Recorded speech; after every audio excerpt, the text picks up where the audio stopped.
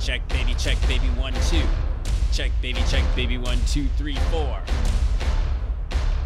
Don't worry, we'll edit that out. Hey, that's Sarah Paulson. Sarah Paulson's a person, a woman. She's an actress. Sarah Paulson's an actress that we didn't know existed because we thought she was somebody else. We kept saying, we went all these years saying, hey, look, she's still working. Look, I can't even remember who we thought she was, but we didn't know Sarah Paulson existed. We just knew this other person existed that we thought was her. That sounds like us. It's The Yearbook. I'm your host, Doug, and I hate the phrase well documented. And all the other ones just like well documented, like recounted many times, revisited many times, well worn, well told, well known. The reason is used a lot when it comes to sports stories, as in his or her story has been well documented, as in he or she has a great backstory, but we're not going to tell it here. I know why that's said, because when you're writing the 2000th article about football player Javon Kinlaw, and especially now with news feeds, retweeting, and Googling, you have to assume everyone has heard a story and is sick of hearing it, and you have to mix it up a little so you cover yourself. But in general, you heard the Sarah Paulson story. In general, we have no idea what the story is that's been so well documented. So they'd say, this territory has been well worn. We have no idea what they're talking about. We watched Javon Kinlaw at the University of South Carolina for 3 years. Amazon even caught highlights of him multiple times during South Carolina's bowl game recently with Michigan. It was a few years ago in Amazon's reality series about Michigan, but nothing was mentioned about Kinlaw because that series was about Michigan. Now come to find out, Kinlaw, who was just drafted by the 49ers, has a story similar to The Blind Side. Similar in that he was homeless and he arrived in the state of South Carolina at Goose Creek High School as a sophomore. Actually, hold on a second. My apologies. We'll edit this out. All right. Let's see if in the game program, the Goose Creek game program, his sophomore year of high school, Javon Kinlaw, defensive end, was listed at 6'7", 285 pounds as a sophomore. 6'7", 285. Now, fudging heights and weights is not uncommon at all levels of sports. There are reports that at the end of that year, at the end of his sophomore year, he was massive at 6'6" and almost 270. That would have been at the end of his sophomore year. And the NFL now, again, who knows if it's accurate, the NFL now officially has him as a draft prospect and now being drafted by the 49ers. The NFL has him at 6'5". Anyway, similar to The Blind Side in that a teammate's family took Kinlaw in. He essentially lived with them and considered them all his family. Dissimilar, this story, in that Javon Kinlaw had a lot of people support him and help him out a lot. His new family, his high school football coaches, more people at the junior college he attended, and South Carolina head football coach Will Muschamp. Similar or dissimilar? Kinlaw spent all that time at South Carolina, and somehow we kept missing all this. There are so many stories like his, and like The Blind Side, which that one involved former Ole Miss player Michael Orr. Those same biographies, while all in the same kind of genre, are also very different. In one case involving a family adopting a player, one family couldn't afford to take in another child, but felt that they had to do it. It was the right thing to do. And even though they couldn't afford it, they had to. For those turned off by what some saw in The Blind Side as a white family having to save an African-American boy, Kinlaw's surrogate family was African-American. But despite all this, to this day, The Blind Side is the only one of those tales that's gone mainstream. Sports stories of overcoming hardship, homelessness, being an orphan, they seem made for book and or movie and or documentary deals, but The Blind Side story has been done only once in The Blind Side. And that's it.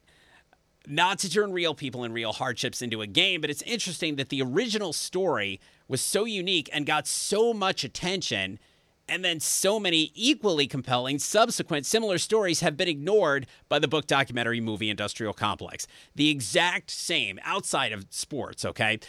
Outside of sports, the exact same true stories keep capturing attention over and over and over and over, and they keep getting publicized. But athletes overcoming homelessness, experiencing adoption, taking on an unfamiliar game in an unfamiliar setting, that was a one and done in The Blind Side, and that's it. Now, this is not to say that your life doesn't matter unless you get a movie or a book deal, that your story doesn't exist unless it's seen in a documentary or book. That's not what we're saying. We're basically saying that these stories are seen by many sports fans, but none of them, except for the very first one, The Blind Side, that was the only one to go mainstream. That was the only one that really has been seen and embraced by non-sports fans. And the media obviously covers them, but those stories, these similar stories, The Blind Side was embraced. It was a hit movie, and then that concept has not been embraced since. And that's just interesting. We wonder why it was a good story once, but never again. Now, a part of the problem is likely that sports movies are a hard sell with the public, although you'd think the will greenlight anything streaming services would be interested, although if they're going to do this, they got to do it with money. We don't want it to look cheap. And it's too bad more of these men and women don't make it off of the sports sites or out of the sports section because these players are complicated. You know, they're not one-dimensional. Garrett Bowles is a similar to The Blind Side story. Garrett Bowles overcame so much. He was adopted by a family, I believe, in high school. He wound up starring in college football, and he was drafted by the Denver Broncos. But the Broncos' experience has not gone as planned. The offensive lineman Bowles has not played well, and the fans and the team now appear to be giving up on Bowles. Kinlaw is especially compelling because his arrival at Goose Creek did not work magic. He was reportedly a high school troublemaker who a lot of people wanted thrown off of the football team. He underachieved at football. Some say his teachers were not overly helpful. Kinlaw may have had issues with structure because through his life he had no structure. His best friend says Kinlaw was largely misunderstood. Not his high school experience, but his junior college experience is what's credited with Kinlaw's breakthrough. That's where he had the epiphany, but all the work that he and so many others did before that got him to that point. And if anyone does a documentary, we'd prefer a documentary or a movie. Movies tend to make stuff up. That's the way the story should be portrayed, as layered, complicated, treacherous, and a learning process. No one is 100% perfect, and that's the way the story should be portrayed. You can contact us at saysintheyearbook@hotmail.com. Find us wherever you find your podcasts and listen. You can listen to our back episodes. And thank you very much for listening. Again, I'm Doug. This is the Yearbook Sportscast. Of all sports, IndyCar is coming back on June 6th. When that was announced, that was a spit take. And not an LOL where no one actually LOLs and everyone just deals with it. No one actually LOL'd. Why'd you write that? I don't know, LOL. No, this was an actual spit take, which are hilarious, low-profile IndyCar. They're serious. They so far are running the Genesis 300 at Texas Motor Speedway on June 6th. The race will be run without fans and everything. Practice, qualifying, the race, it's all going to be the same day, so everyone won't have to keep returning to the track. Now, provided everyone stays healthy, by the way, you stay healthy. Seriously. All right. Provided everyone stays healthy and it doesn't increase the risk of injury, this is great news. Why this is happening looks like a combination of things. The Indy 500, the Indianapolis 500, the big race, has been moved to August 23rd. That reportedly cannot be run without fans because, like college football, that event props up the entire series. So maybe start the season at a place where an empty stadium is an actual possibility and gradually get to the money race, hopefully successfully. Also, IndyCar looks like it's trying to pull a NASCAR. As the Texas Motor Speedway president and general manager Eddie Gossage told Reuters, quote, America needs live sports, and they are not going to believe what they see when the Genesis 300 storms into their living rooms on TV from Texas, end quote. So America wants sports. Any sports, supposedly. And trapped inside, due to a pandemic, on a Saturday night, what's the first live sport America sees? IndyCar. Now changed trapped inside due to a pandemic to trapped inside due to a blizzard, and changed Saturday night to Sunday afternoon, and you have the blizzard of 1979.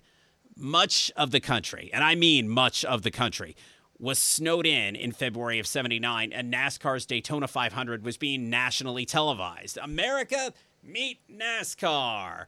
That race is credited with making NASCAR a national player. A similar bump seems really unlikely with IndyCar, but the sport could be on stage alone by itself and will absolutely get exposure one way or another. Also, we'll leave out that all these years after NASCAR was helped immensely by a blizzard and a terrific race, by the way, that day, the bloom is off the series. The LA Rams, the football team, unveiled the new uniforms to go with the new old colors and the unfortunately new logo. The uniforms, if you haven't seen them, check them out. They're pretty good. And they're pretty much the same as 1992.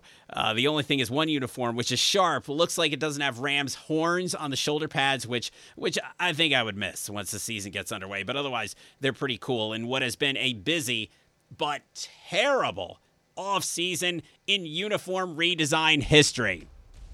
And once again, yeah, with the aliens. If aliens landed and you had to explain this to them. So you had these uniforms in 1992, and then you changed them, right?